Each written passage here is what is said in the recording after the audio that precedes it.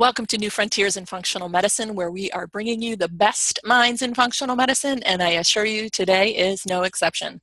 New Frontiers is able to offer these deeper drill-down conversations with content geared toward the professional audience because we are proudly sponsored by two companies that I use in my practice every day, Metagenics and Biotics Research Corporation.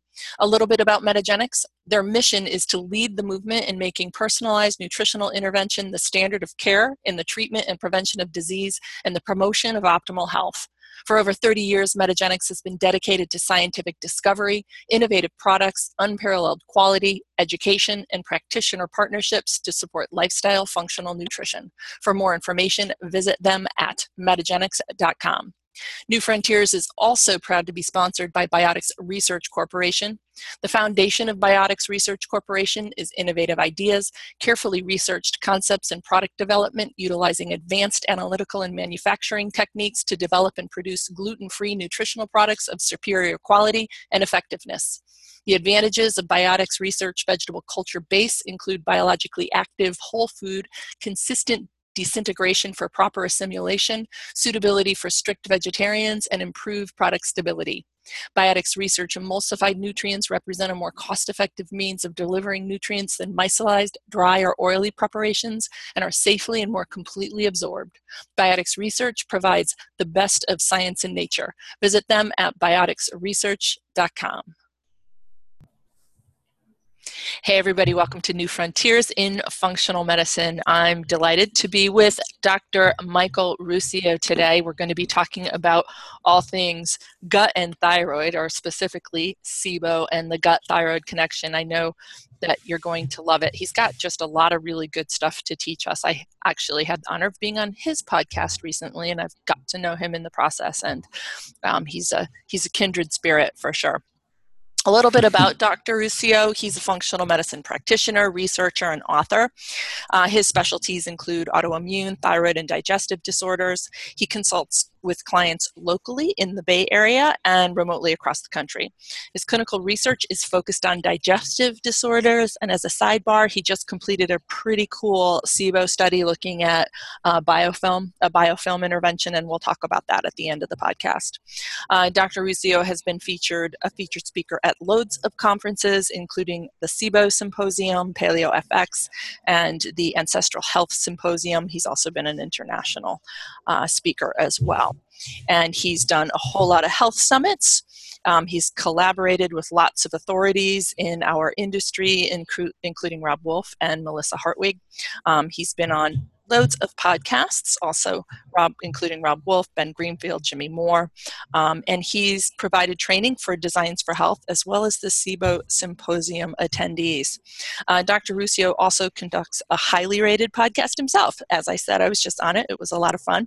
And you can visit his website, podcast, and access him and his clinic over at drruscio.com. That's drruscio.com. And of course, we'll have all of that information in the show notes. Welcome to New Frontiers, Michael. It's great to have you here. Hi, thanks for having me. All right, well, listen, let's jump right in. This is a pretty hot topic. And there's just I know there's lots of clinical pearls you'll impart. You're really a clinical pearl-centric individual. And the more user-friendly stuff we can give away to clinicians, the better. Sure. You talk a lot about the gut-thyroid connection. Just, can you walk us through that? Sure. I mean, there's, I guess, a lot when you unpack it. There's a lot there, but there's a few broad takeaways that are really important, which is your gut health does affect your immune status, and optimizing one's gut health can improve different including autoimmune conditions. And this is probably why we see a number of people who go on a gluten-free or at least a gluten-reduced diet who have Hashimoto's, for example, feel better. And we have one study to date that's really documented in non-celiac subjects that a carbohydrate-reduced restricted diet can actually cause a 40 to 44% improvement in thyroid autoimmunity. So it's not just an airy-fairy natural medicine concept. We're actually seeing some contemporary science really start to back this up. And there's one study showing that the treatment of H. pylori can cause a significant improvement in Hashimoto's. So there's a gut immune connection. There's also something I think that's overlooked quite often, which is when you improve someone's gut health, they need less thyroid hormone medication. And it's probably not because of an immediate impact on the thyroid autoimmunity, although it's often attributed to that. It's probably because the person is absorbing their medication better, and so now they need less of a dose. And then there's also this connection between thyroid autoimmunity or hypothyroidism causing gut problems. And this is probably why one recent study that surveyed over 1,800 people found the two strongest predictors for if someone would have SIBO was either being hypothyroid or being on thyroid medication. So there's this complex web between the gut and the thyroid, and I really don't think you can have optimum thyroid health without optimum gut health, or optimum gut health without optimum thyroid health. And so there are definitely things that have a lot of interplay between one another. And if you can sort this out, you can do your patients a great service. Yeah, right. So, SIBO.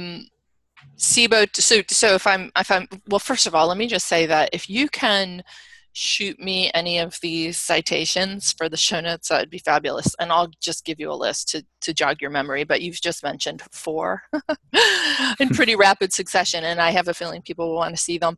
But so there's this interrelationship between SIBO and hypothyroidism. So thyroid meds can actually induce SIBO, and likewise SIBO can induce hypothyroidism. Am I hearing you correctly? Well, we don't know if it's the thyroid meds themselves. Mm-hmm. My thinking is it's because in this one study, they showed that people had risk if they were undiagnosed hypothyroid, meaning they were hypothyroid, but they were not yet being treated. Okay. But then they were at even more risk if they were on thyroid hormone medication.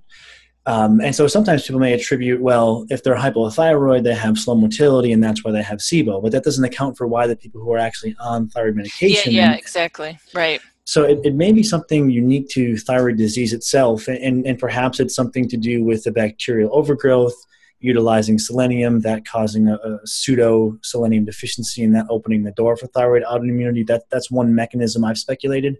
But certainly those who are hypothyroid, or even more so those who are on medication for hypothyroid, have a higher incidence of SIBO. I do not think that means people should stop taking their medication. That's not the answer. Right. It's probably a non-thyroid hormone-dependent mechanism that drives this.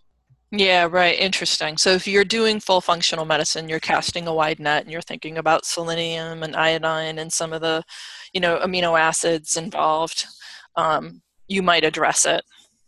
Is that what you're suggesting? Mm-hmm. Well, I guess the way to wade into this would, and maybe I should take a big step back, because there's just one preface that I think is important to mention, and I don't want to get overly, I guess, political here, but I think it's good for us in the field just to maybe be aware of some areas that really need improvement. And I do think that both practitioners and patients alike have been sold a little bit of a bill of goods, where the more lab testing you do, the better results you will get. Mm-hmm. And somehow if you could just get better lab work, you could get better results. And I think that's a very virtuous and well-intentioned assumption, but I really think that that's severely flawed, and that may actually inhibit a lot of patients and a lot of providers from getting healthy, because they're chasing down lab markers that aren't super relevant. And when we start looking into digestive health and into thyroid health, if we can focus on the markers that are the most salient, then we can really use those as a North Star to guide our treatment, rather than getting pulled into kind of frivolous exceptions. And I'm happy to elaborate on that, but I'll pause there for a second. Yeah. I do. Well, we talked about some common nutrients used, and I can't imagine you would argue with making sure they're either replete in the diet or you're giving them extra if you suspect, even whether you test or not. Any comments on that? Do you want to say anything? Yeah, sure. For thyroid autoimmunity, for example, I don't typically run testing for the nutrients. No. But Go ahead. Sorry. But I agree with you. Something like selenium. So there's been studies documenting selenium, vitamin D, CoQ10, and magnesium can all benefit thyroid autoimmunity. What's interesting is where we have the best data is probably for selenium.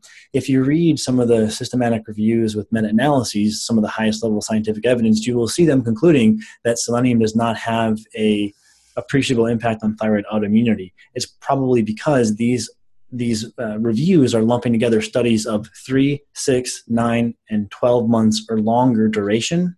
Yes. And if you look at the research carefully, you see that selenium has most of its benefit between 3 to 6 months, which probably means that people don't need to be taking selenium every day in perpetuity, but rather they may have a deficiency or maybe even a pseudo deficiency, a real subclinical deficiency that just benefits from a small amount of selenium. And similar results have been shown with vitamin D. In non-vitamin D insufficient populations, vitamin D supplementation has been able to reduce thyroid autoimmunity.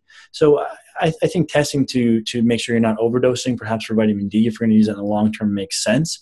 But really, a lot of this can be well remedied with just a simple cocktail of selenium, vitamin D, magnesium, and CoQ10.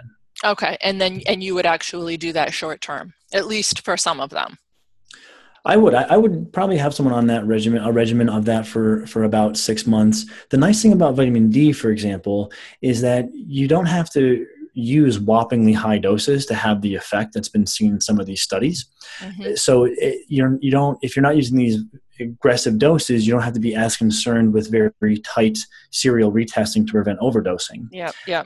And also when you look at, and God, there's so many directions we can go, but when you look at thyroid autoimmunity, I think we can start making the case that antibodies between 100 and 300 for TPO are really considered a clinical win, and that we don't have to get down to below 35 or 30. All right. And listen, let me back you up because sure. I was going to go there. Okay. I was going to go there. No, I just need to color in some of what you've thrown out there because people are going to want these details. All right. How are you what are you dosing vitamin D at? Selenium, CoQ10. Are you using iodine? How are you dosing that? So let's just get those fundamentals out of the way, and then we'll talk more about the labs. So for selenium, the dosing is usually about 200 micrograms per day. Yep. That's been used in most of the studies. And with vitamin D, some of the studies use a once-a-week bolus of something maybe around 10,000, 20,000 IUs. But if you break them down, oftentimes a vitamin D dose averages, if you wanted to give a daily dose, around 2,000 IUs. Mm-hmm. So nothing there incredibly exotic.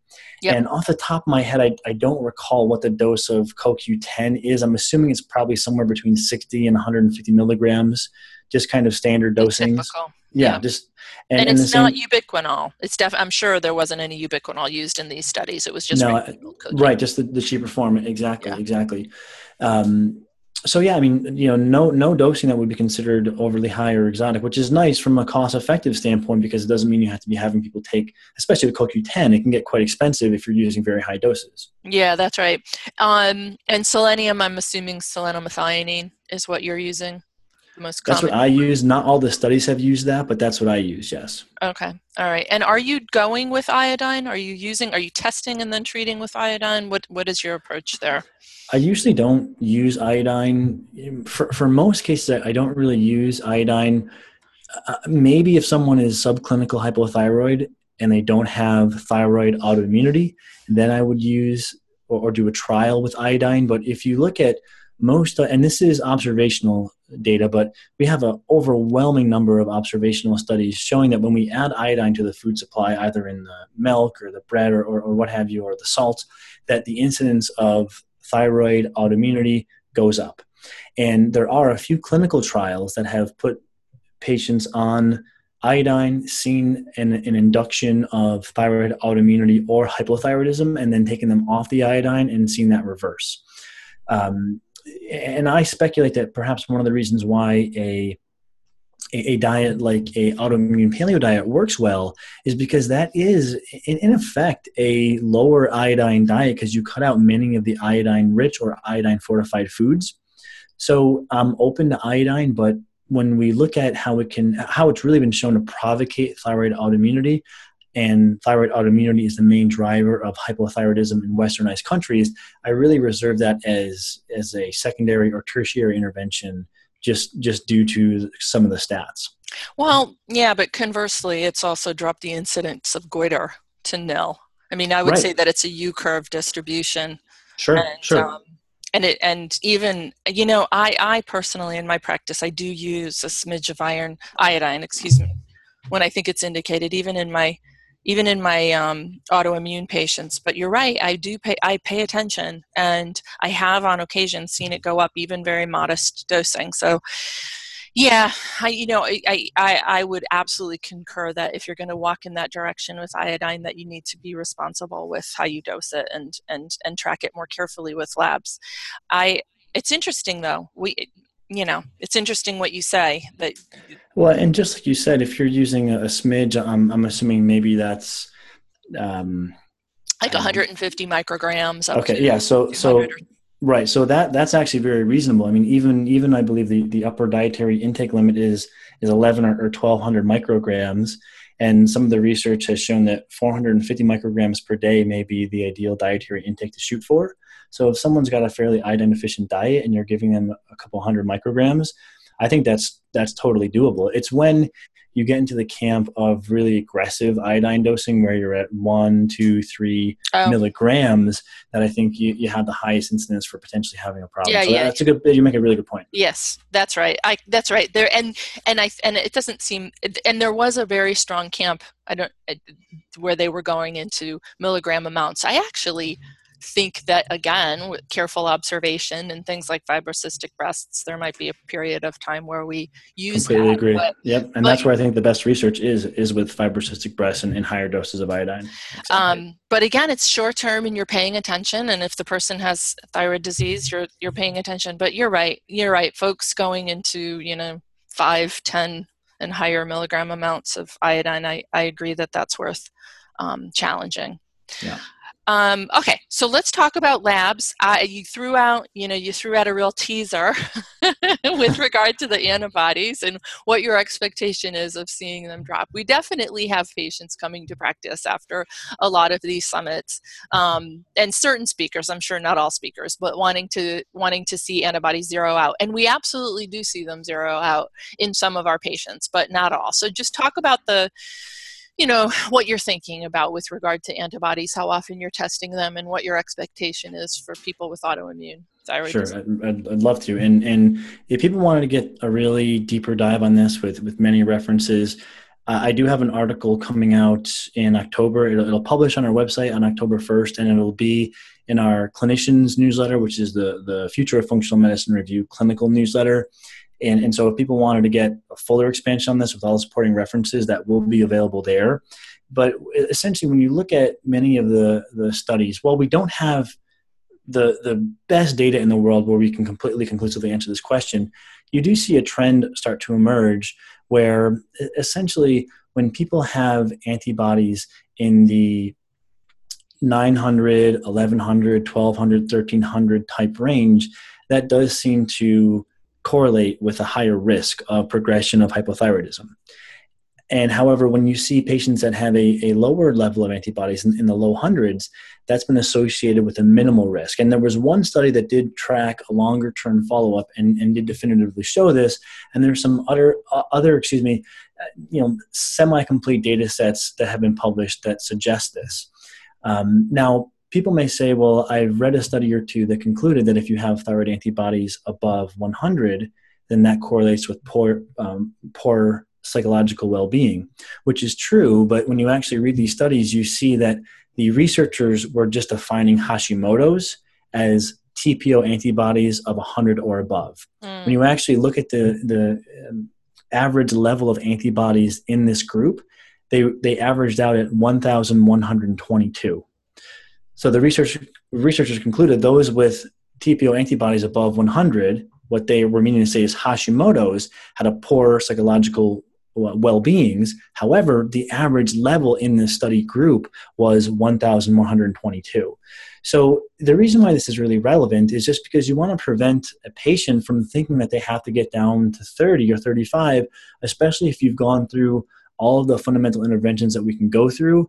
And if they're presenting fairly healthy, then I think from a psychological standpoint, it's very freeing for people not to think that there's something wrong with them. So I think it's just good to make that clarification for people. So perfect. The TPO antibodies, if you can get them, and I'm sure clinicians probably see this. If someone comes in and they're not eating a good diet, they're not taking any vitamin D or they're vitamin D deficient, and they're inflamed, and they maybe have some insomnia and some depression and some bloating, and you change their diet, you go through some of your fundamental interventions, and their antibodies may go from 1100, and then months later, when their symptoms are all pretty much gone and they're feeling a lot better, their antibodies are now at 284. Mm-hmm. And I would say that's a clinical win. Yeah, that's great. I think that's really great, Michael. That's a very good point. And then sometimes you see them level out, and then sometimes you might see them trend up during a stressful time.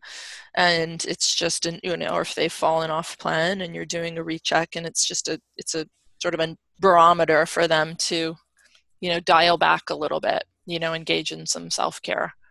Sure. And, we use the concept of a graded risk categorization in many things. For example, blood sugar. We don't look at a blood sugar of 103 the same as we do a blood sugar of 183, right? So we probably shouldn't be doing the same with thyroid antibodies, where 283 shouldn't be looked at as the same as 1,183. Yep. So I think it's commonsensical, but sometimes we get so wrapped into the fear of autoimmunity that we don't take a moment to pause and just kind of think through it. Yeah, that's right. That's right. Well, especially in this age of loads of emphasis on predictive autoantibody testing. And I think there's a strong and extremely important place for that, but it can make us hyper aware of what our antibody status is. And, and a periodic trend up in, an ANA or whatever can just lead to great anxiety. Right. So it's just a careful dance between, good self-care and good life habits, and just releasing the obsession of optimal wellness, I think. Just sort of trusting.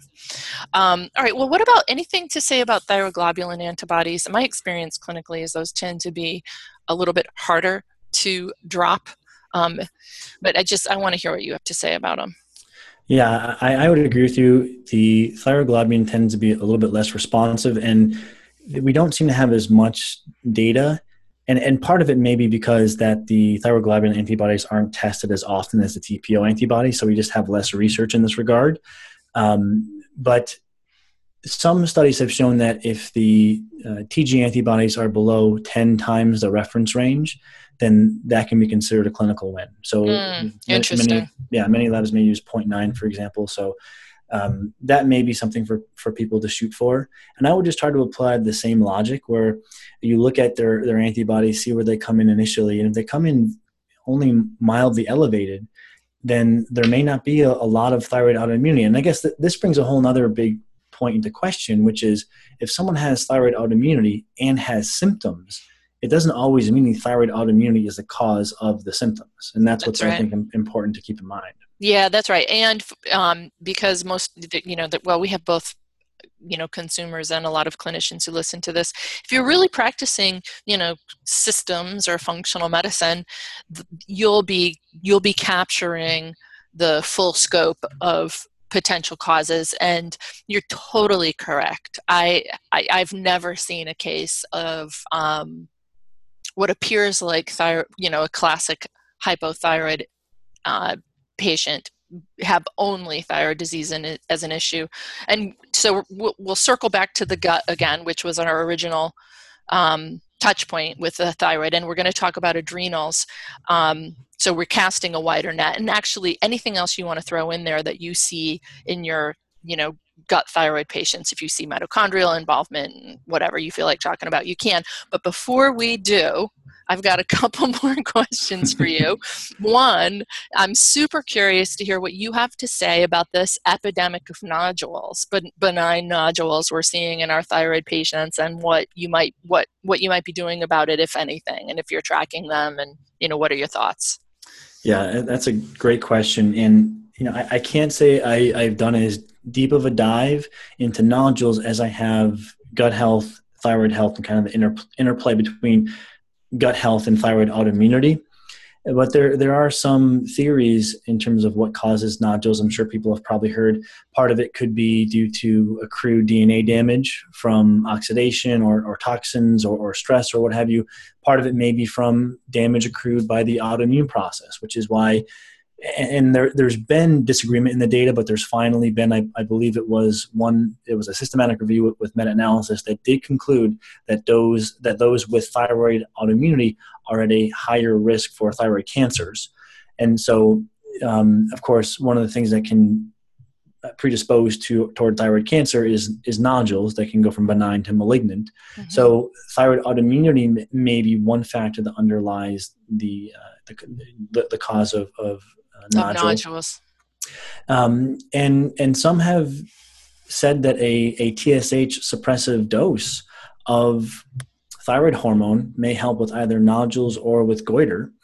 And I think you can make a case for iodine also in the potentially the prevention, but the data there doesn't seem to be consistent. So there's some studies showing benefit, some studies not showing benefit.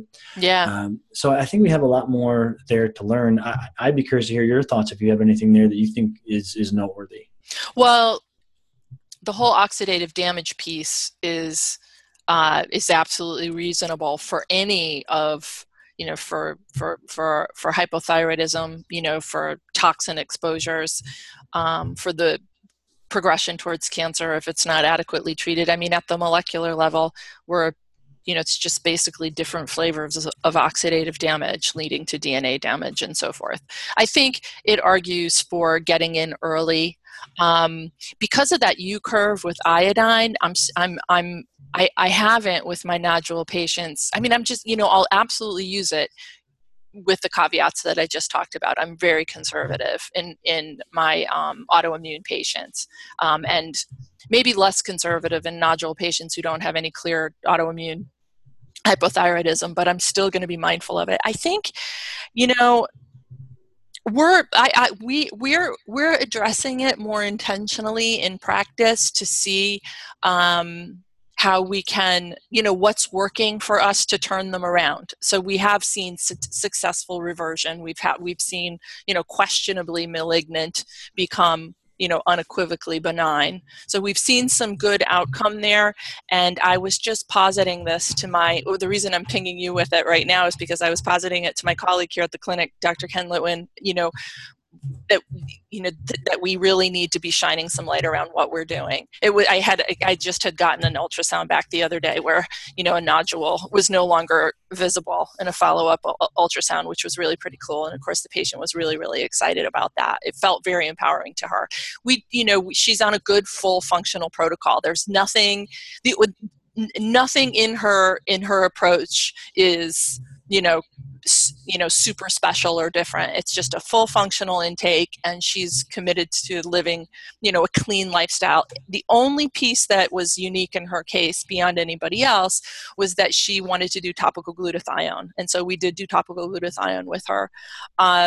I don't know if that's it at all. I'm not, the fact that I'm pointing that out is actually the only reason I'm pointing that out to you is because she came back to me and she said, it must have been the topical glutathione. And I was like, yeah, maybe, I'm not sure because we really used a full functional approach. So I think, it's nice to see that we're seeing some good turnaround. We're not turning around all the nodules, but I did just recently bring it up for us to, start paying attention to it as a clinic. And, I'll blog about it or I'll keep you posted on it.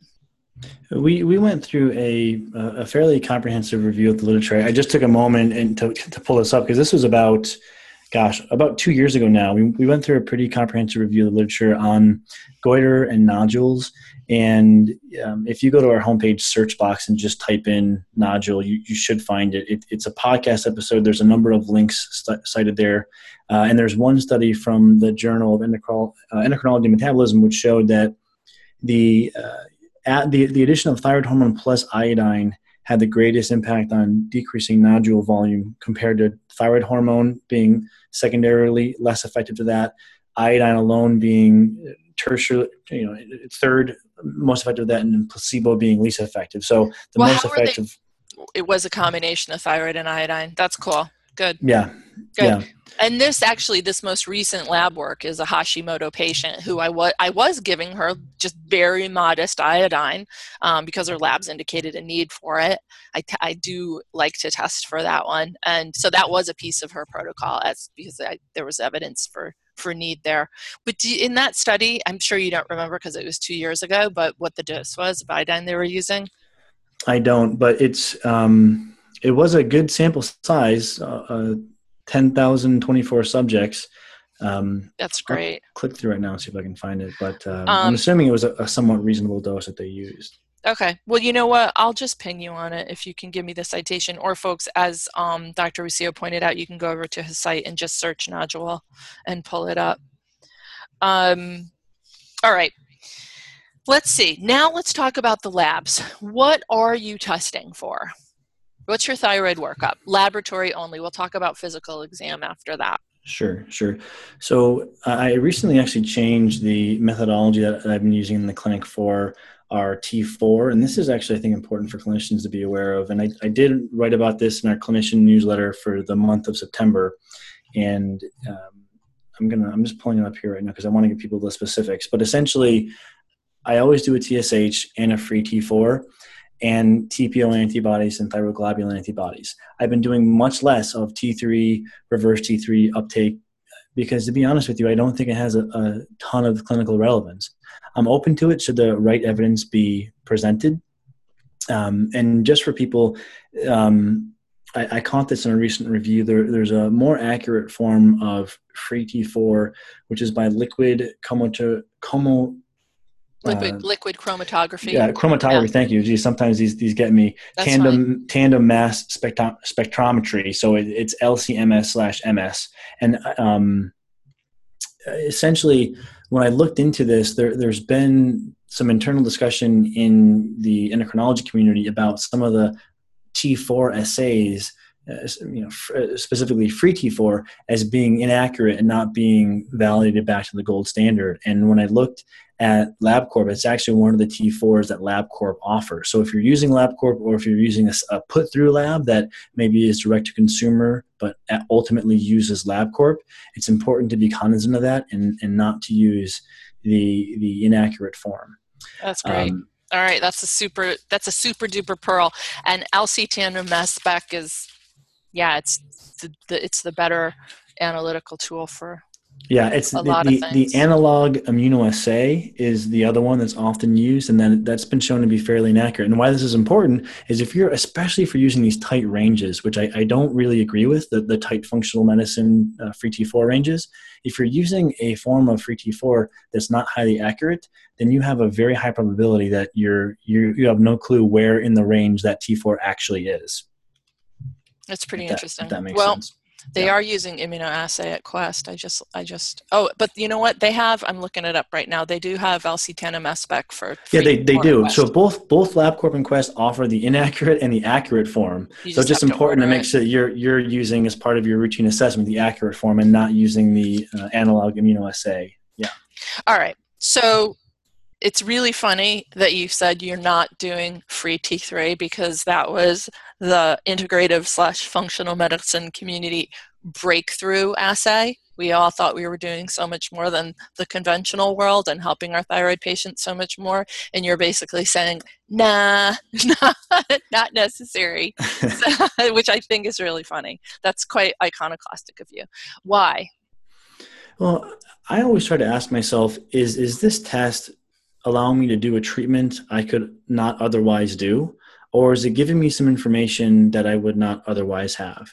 And really, to put it simply, people's thyroid hormone levels are not paint by numbers, right? It's not, if it was just as easy as trying to force someone's thyroid levels into the range that you thought was adequate and they would magically start feeling a lot better, thyroid care would be a lot easier than it is. But unfortunately, what happens for a lot of patients is even when their thyroid hormone levels are in the tight normal range that we want, they're still exhibiting symptoms. And I think it comes back to the fact that oftentimes the cause of the symptoms is not the thyroid, but thyroid, if we're being honest, is so heavily marketed that practitioner and patient alike are blaming it for more symptoms than it's actually causing. Right. And so I like to start with a very practical approach, but I have to say it works fantastically well, which is on day one, we typically screen for both digestive ailments like SIBO, H. pylori, Candida, what have you, and we screen for thyroid autoimmunity, and frank hypothyroidism. Now, if someone has frank hypothyroidism, which would mean conventionally elevated TSH, conventional range elevated TSH and low T4, then they're going to need to be on thyroid hormone, at least in the short term. And when using the thyroid hormone dose, we typically will start someone with just a T4. And if they don't feel better on that, then we'll consider a switch to a T4, T3, and allow for 1 or 2 dose adjustments. But after that, if that's not fixing the problem, then the problem is most likely not the thyroid. And it's most likely because what you'll see is people will be pretty much in the normal range for their thyroid hormones, but many of their symptoms will be non-responsive, which means that their symptoms are probably being driven by something else. And this is often where we'll see someone who's a little bit constipated and also has some bloating and they're hypothyroid. When we fix their, let's say they have SIBO and H. pylori, when we treat those, they finally see all their symptoms improve. And then in some cases, they actually need even less thyroid medication. So I think missing the gut is one of the big pieces that thwarts a lot of people from getting the results with the thyroid that they'd like to. And I was just looking through, I got an email from it was for some thyroid, fix your thyroid on your own, kind of do it yourself protocol. And the gut, I think, was the 8th step out of 9 steps. And I'm certainly open. Maybe someone has a different way that they're approaching this, but I can say in my practice, if I wasn't addressing the guts very early on in the process, we would probably be chasing down things like Lyme, metals, mold, what have you, all the while because we've missed a fundamental problem of an issue in the gut. So I don't think it necessarily needs to be that complicated. Figure out if someone is frankly hypothyroid. If they are, get them on a medication. One study showed that about 45% of patients prefer T4 with T3, 18% of patients prefer T4 alone. So certainly I'm open to getting someone on a T4, T3 combination if they don't respond.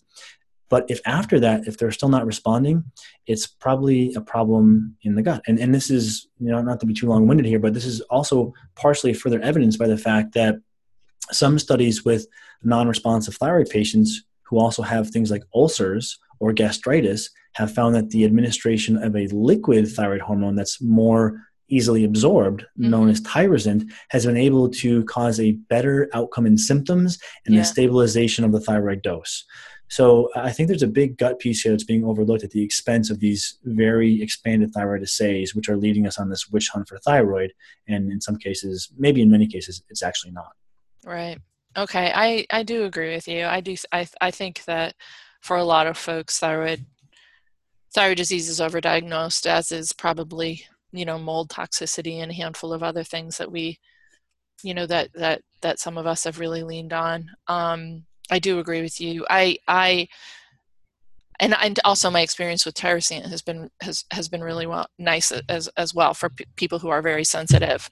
I just think it's kind of funny that you're starting with levothyroxine alone. I don't.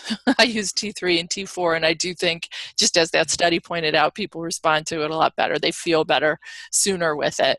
But I absolutely agree with you that that you have to address the gut, or, in my world, casting the functional medicine net, whatever pops up as a fundamental piece of the puzzle for that given individual, we want to look at and address, even if it appears, at a glance not related. But I completely agree with you. You absolutely have to look at the gut.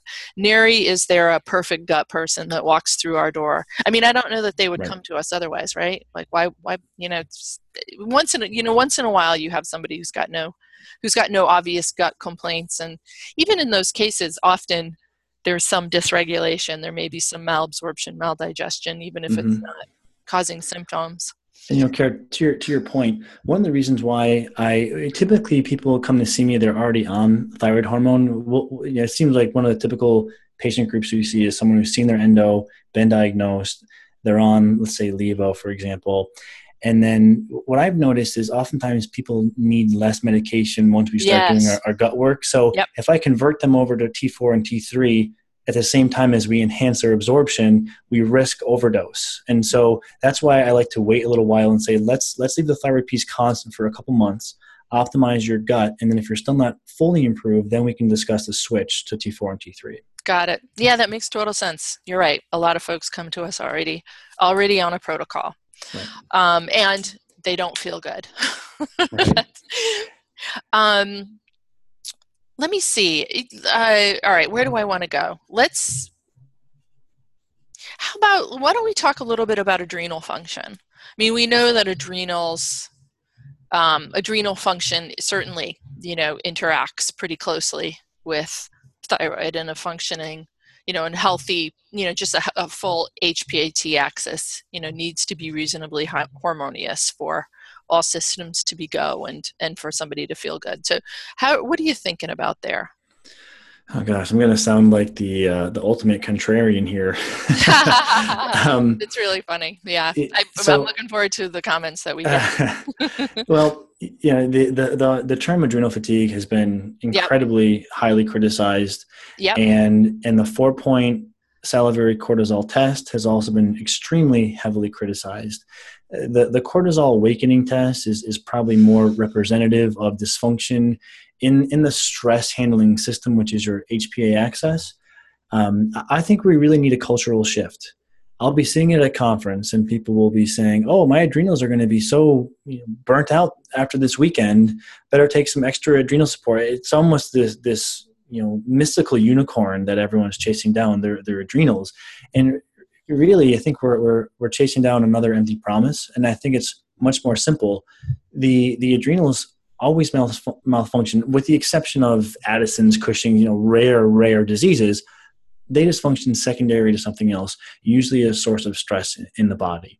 And so certainly I think some of the traditional adrenal adaptogenic herbs can be very helpful, rhodiola, ginseng, for example, but we don't need testing to tell us how to do that. And I did the 4-point cortisol testing on people for 2 years, and I never really felt like they were super helpful, because I don't need a 4-point cortisol test to put someone on some adrenal support. And if you look at pretty much every study with only one exception that has used adrenal herbal treatments, they have never predicted based upon lab testing who would respond better to what dose. They simply put people on ashwagandha, and they noticed the majority of people had better mood, sleep, and energy. And there was no need for this testing to steer the dosing. And so, again, coming back to more of a fundamental approach, if you can get someone on the right diet for them, on a good lifestyle plan, manage or treat any thyroid autoimmunity, get them on a reasonable dose of thyroid hormone, and fix problems in their gut, you can do a tremendous service for those people, and you will see their adrenal-like symptoms go away. But having some magical dose based upon the 4-point cortisol rhythm, thinking that you're going to truly heal someone with that, I think it was a well-intentioned promise that many of us bought into. But I think as we're learning more about it, that's something that can be assigned to the history books of functional medicine, and we can move forward in a bit more of a constructive direction. Fair enough. Yeah, I think that's fair enough. I agree. I guess I've been using a panel looking at metabolites, and there can be an accumulation associated with problem thyroid metabolism. And actually, this lab, it's Dutch lab. Actually, Sure. I think they're a great lab. They've just released cortisol awakening response, and yeah, I mean, I think that unequivocally, it's time for us to move forward in that conversation. I'm open to Dutch. I'm certainly open because that's newer and they're using a different technology. So I'm certainly open. I just try not to lose sight of simple patient symptom changes and rely more heavily on lab work. Yeah, no, fair enough. Fair enough. I think if you back up and do all the foundational interventions, And you can still support the adrenals. I use adrenal support on many patients. I'm just making the argument that I don't think we need highly prescriptive dosing, especially for using herbal adaptogens for the adrenals. Well, and what you're, describing as being adrenal support, you have, the mechanisms are far, arguably are, the adrenal impact is secondary. So the mechanism of rhodiola, there's right. Many, and they're, pretty far reaching, and, being adaptogen, they're really pretty remarkable. Okay. Yeah, even, sorry, not to chime in something too nerdy here, but even one study showed that ginseng was able to improve the gut microbiota. So these things may be having impacts on many systems outside of just the adrenals. Mm-hmm. Yeah. I would imagine that if we looked in that direction with other botanicals, we would see that routinely because the microbiome is metabolizing the botanical and releasing the secondary products that are, Right. Oftentimes the ones that are most effective. Mm-hmm. So they're acting as prebiotics in a way. I would Right. imagine that we would find that with a lot of botanicals because they are, after all, plants, foods. It's really interesting. All right. So actually, why don't we talk a little bit about the interesting research study that you did? And we're going a little bit sideways here. We are talking about the gut, though. You were looking at biofilm eradication in SIBO. Yes. So we took a group of patients and essentially either randomly assigned them to receive standard herbal antimicrobials for SIBO or standard herbal antimicrobials plus antibiofilm agents. And we essentially tracked their SIBO lactulose, hydrogen, methane breath test scores pre and post. And we were able to show that with the co-administration of the antibiofilm agents, we saw a significantly improved reduction in hydrogen gas SIBO. So that was something that was pretty interesting. And to my knowledge, it was the first time that that's been documented. And our sample was somewhat small. It was 12 treatment and 9 control, but it was enough for us to show significance.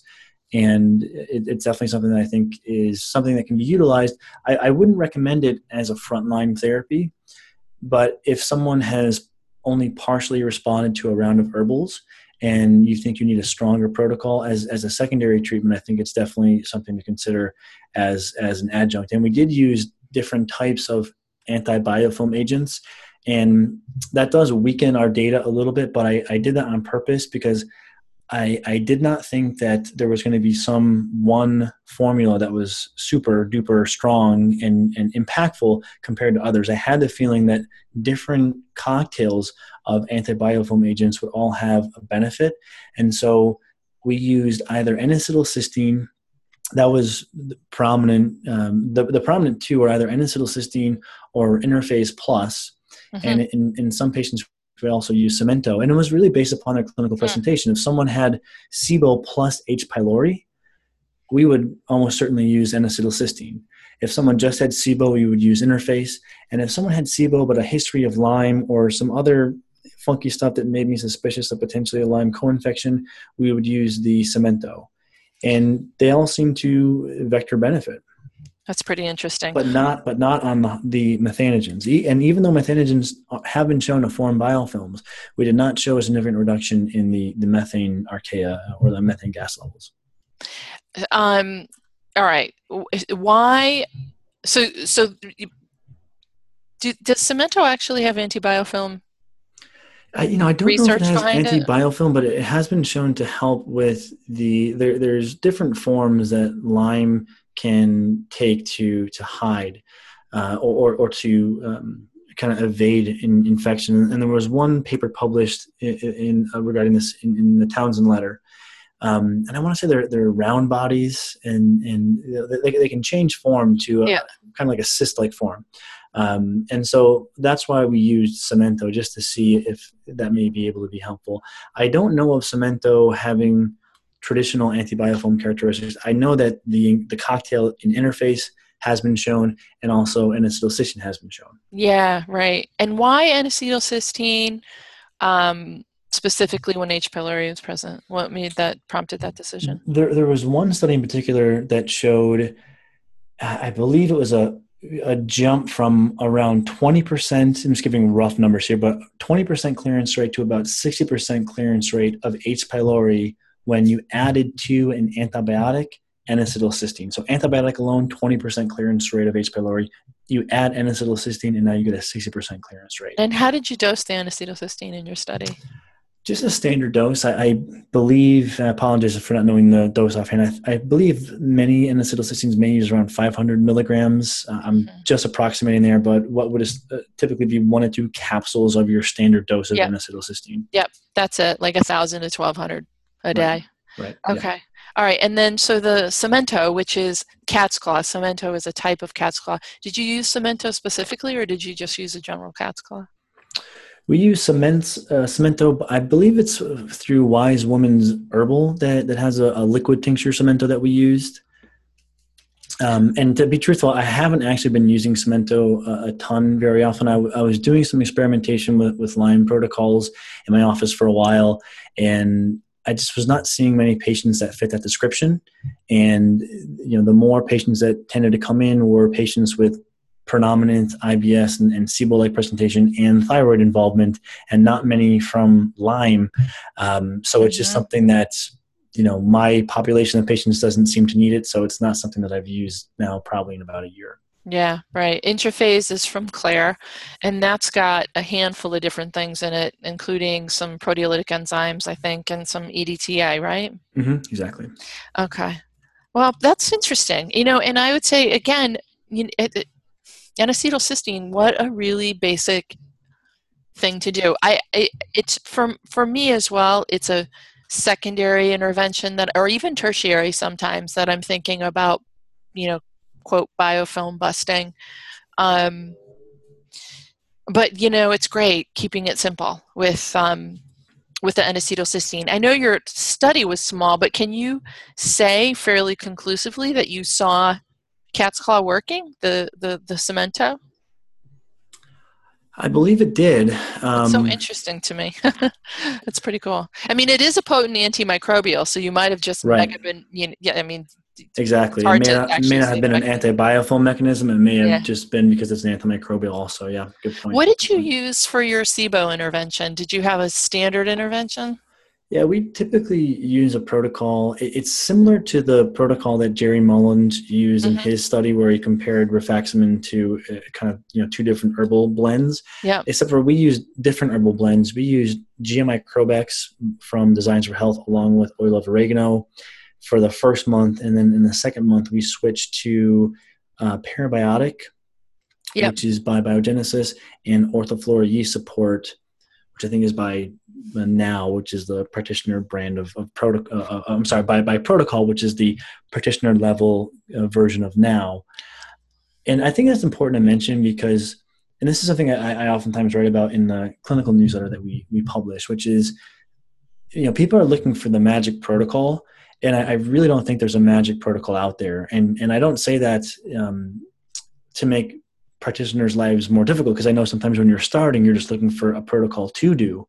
But the problem with relying on protocols and not understanding the process is you're dependent upon protocol. And so you'll just go from guru to guru to guru, looking for protocol, not understanding that here's what I'm actually using. And when I understand what I'm using, I can select my own protocol, because I just understand that this is a cocktail of antimicrobials, and like Mullins used, and we used a similar but different cocktail of antimicrobials and saw a similar effect. So I just think sometimes we get too reliant on a protocol. We don't just think, what is the mechanism of this protocol? What are other similar things that we can do? And then more importantly, if this doesn't work, maybe it's not that I need to do another similar protocol, but maybe I need to change my treatment method completely. Mm-hmm. Well, and I've seen some of the protocols that are being released, and they're entirely onerous. And not every SIBO patient needs every, possible SIBO intervention at the get-go. Oh, I couldn't agree more. As many of our folks, we can turn around really pretty straightforwardly. And I also go with a primary, secondary, and tertiary approach. And I do tweak it based on, my history and how they're presenting.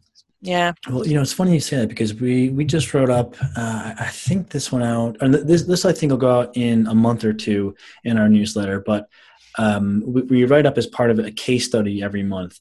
And one gal came in who had been treated for SIBO and was still having diarrhea and insomnia. And so she kind of got fed up with her other clinician, even though I think if you're working with a clinician, you should give that clinician a chance to really see through their process. Because if you clinician hop, it's difficult to get traction, because sometimes to get to what works, you have to work through what does not work. So if you're confident in your clinician, give them time. But I think she just got to the point where she wanted a different perspective. She came in to see me, and we very easily could have done a lot more with this gal. We could have tested for small intestinal fungal overgrowth, or tried to. We could have tried to assess for hydrogen sulfide SIBO, advanced mast cell activation syndrome, or histamine intolerance, what have you. She was having reaction to bile. She was having bile acid diarrhea. And once we figured that out, which we did in just about a month, and got her off the bile, her diarrhea went away, her insomnia went away, and she was fine. Was she taking exogenous bile? Was she using bile acids? She was taking like a digestive enzyme bile acid cocktail. And it wasn't a very high amount, but it was enough to be causing bile acid diarrhea in her case. And so I'm agreeing with your point in a very long-winded way, which is when you do too much, you have a fairly high probability of something that you're doing causing a reaction, and you may think that that reaction is the condition not responding, but all the while it's just a reaction that's confounding your ability to listen to the clinical response, which is why one of the things I've been doing in the clinic lately is staggering the start of my interventions. We start with a dietary change. We give that 2 weeks before we add in any kind of supplement protocol. And so this way you get a layering effect that tells you what works, one intervention compared to the other, but also helps you pinpoint any reactions. And that sometimes can be the difference. Yes, thank you. And that reminds me, I was going to ask you, in your research study, well, A, are you guys publishing it? If and when, where? And B, did you prescribe a diet as well? Good question. I'm thinking back on this now because we finished collecting this data about a year ago. Okay. And then some of the backstory is we also were trying to move forward on a study looking at the administration of natural prokinetic agents and their ability to prolong time in SIBO remission. And we went through, this was going to be a full-on double-blinded placebo-controlled trial that needed IRB approval. And we jumped through all the hoops and filled out all the paperwork and went through all the rigors of that. And we were going to be using Iberogast as the compound. Right. I remember you were telling me about this. And then Iberogast got taken off the U.S. market. And that was just like a punch in the stomach after all of that work. And so now we're trying to do this with a different compound, but we've been really struggling with getting, ironically, the hardest thing is getting placebos. Everything else is ready to go, but no company wants to stop their machinery just to make some placebos for us. So that's actually been the most challenging aspect. Between that and finishing up my book, we haven't actually finished drawing up the study and submitting it for publication.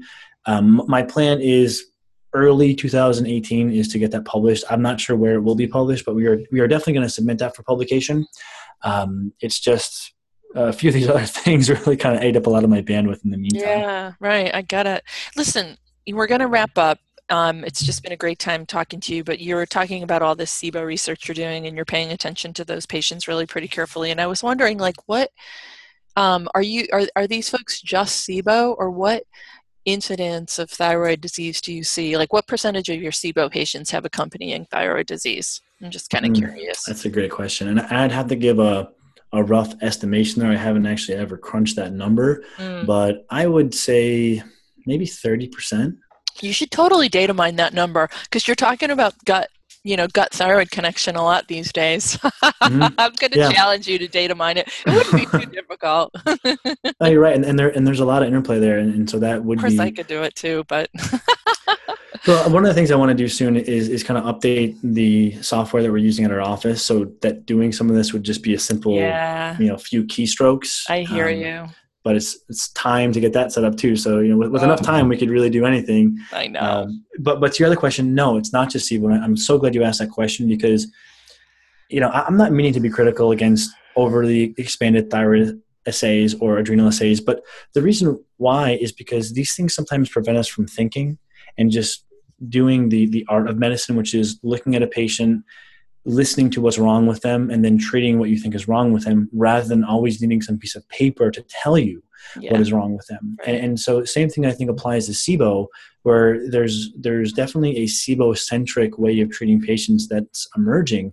And I really try not to get pulled into that. Even though I publish or collecting and attempting to publish research in SIBO, sometimes it's not SIBO. And something that that pops up sometimes that's, I think, important for clinicians to be aware of is histamine intolerance. And this is something Yep. where people will be sometimes eating foods that they think are healthy, especially probiotic-rich foods, like fermented foods. And if they have a degree of histamine intolerance along with that, that can actually thwart their response. And they think that they have SIBO because some of the signs of histamine intolerance are bloating, diarrhea, loose stools, abdominal pain, fatigue, brain fog. Those can look very much like SIBO. And sometimes the solution is not more SIBO testing, but it's actually making some simple modifications to one's diet. And there have been a number of cases where we've sniffed that out, and we could have done a lot more testing and treatment, not been overly excited about testing, and just made some simple dietary changes. So it's definitely something for people to be aware of. In treating histamine intolerance, I think frontline, just try a low histamine diet. And sometimes easy. that's all you really need to do initially. That's right. Yeah. Absolutely. That's a really easy diagnostic, a diagnostic diet, and you can do, and it's not you don't have to do it for a month either. It's not like a typical elimination. You can bang it out, and if somebody's truly histamine intolerant, they're going to know post haste. Yeah, I would say a couple days they would notice. Yeah. Yep. Another thing that we do here at the clinic is we'll start with a couple of days of an elimination if we need to, and a real challenge, not elimination, an elemental, and then we'll start reintroducing foods after just a day or two of the elemental, which in most patients, but not all, and that's telling in and of itself, but in most patients they'll have really complete relief and they'll be so grateful, even though an elemental diet really kind of sucks. But then we'll start layering in safe foods, and from there we can get an idea of what their diet path is. Exactly. And there's a lot that can be done. I mean, a low FODMAP diet in one study showed an 8-fold reduction in histamine levels. Yes. And I know one of the things you wanted to talk about was low FODMAP, and I just want to quickly chime this in because I think this is really important for clinicians. Low FODMAP gets criticized as being bad for the microbiota, and I think that's a very erroneous assumption because there have been studies that have shown, for example, a decrease of histamine on low FODMAP, like we just mentioned, an 8-fold decrease. So there is decreased immune activation with a low FODMAP diet. One study showed a reduction of leaky gut and low FODMAP, and a few studies have shown a normalization of enteroendocrine cells, meaning the endocrine cells in your intestines, most namely a normalization of the cells that secrete serotonin, which is very important for pain signaling and for motility. And so in a low FODMAP diet, IBS subjects had the density of their serotonin cells in their gut look more like that of healthy controls. That's so interesting. We get this microbiota-centric way of thinking, blinding us to the fact that there is a lot of other healthy things happening in the gut in a low FODMAP diet. So if you're using it with patients and it's working well, don't be pushed off of it. Use it for a month or maybe 2 months and then try to reintroduce, to the broadest diet possible. But if people have limited FODMAP tolerance in the longer term, don't be afraid because there are other healthy changes that are occurring in the gut that should be absolutely mentioned. Yeah. And what is the idea of fasting the microbiome anyway? I mean, anything that you consume is going to be a prebiotic, for some of the critters down there. I mean, right. It's only fasting would fast the microbiota. Again, it's, completely. But I know there's been a lot of talk around that. I think when Pimentel posited the idea that outcomes would be improved if you, treat through their standard diet rather than using the FODMAP. And I do think that there's a place for the FODMAP. And again, when you do all of the underlying work that you're talking about, we can rebuild them. Oftentimes, after you do a careful reintroduction, we find that it's only, one of the or two foods that really seem to be the problem players. Right. But when people are really feeling lousy, all of them, in the beginning, maybe all of them, but then there's maybe one or two lasting. And there is a small subset that seem to be really sensitive. And I think the cause of this really sensitive patient population can be multifactorial. But I did have Lawrence Afrin on the podcast, and he's a mast cell activation syndrome researcher and clinician. And he, I thought, gave some phenomenal clinical pearls and tidbits. So that'll go out probably sometime in the next 3 to 4 weeks. but really, really impressed with the conversation with him, and just some simple over-the-counter interventions that can really help sort out mast cell activation syndrome. I use the term syndrome and not disorder because one of the things I took away from the interview with him was that disorder is more so reserved for diseases that are much more severe, much more rare, and it's actually more appropriate to say mast cell activation syndrome. That's great. I'll look forward to listening to that podcast. All right. Well, listen, we could go on and on and on and on. Just jump and keep talking. We'll have to circle back and do another podcast together at some point. Just let me know when you feel like it. So again, Michael, Dr. Ruscio, thank you so much for joining me. And folks, we'll get as many tidbits and pearls outlined in the show notes as possible. And of course, you'll see access to his link to his site and other details. Thank you again. My pleasure. Thank you for having me. Absolutely.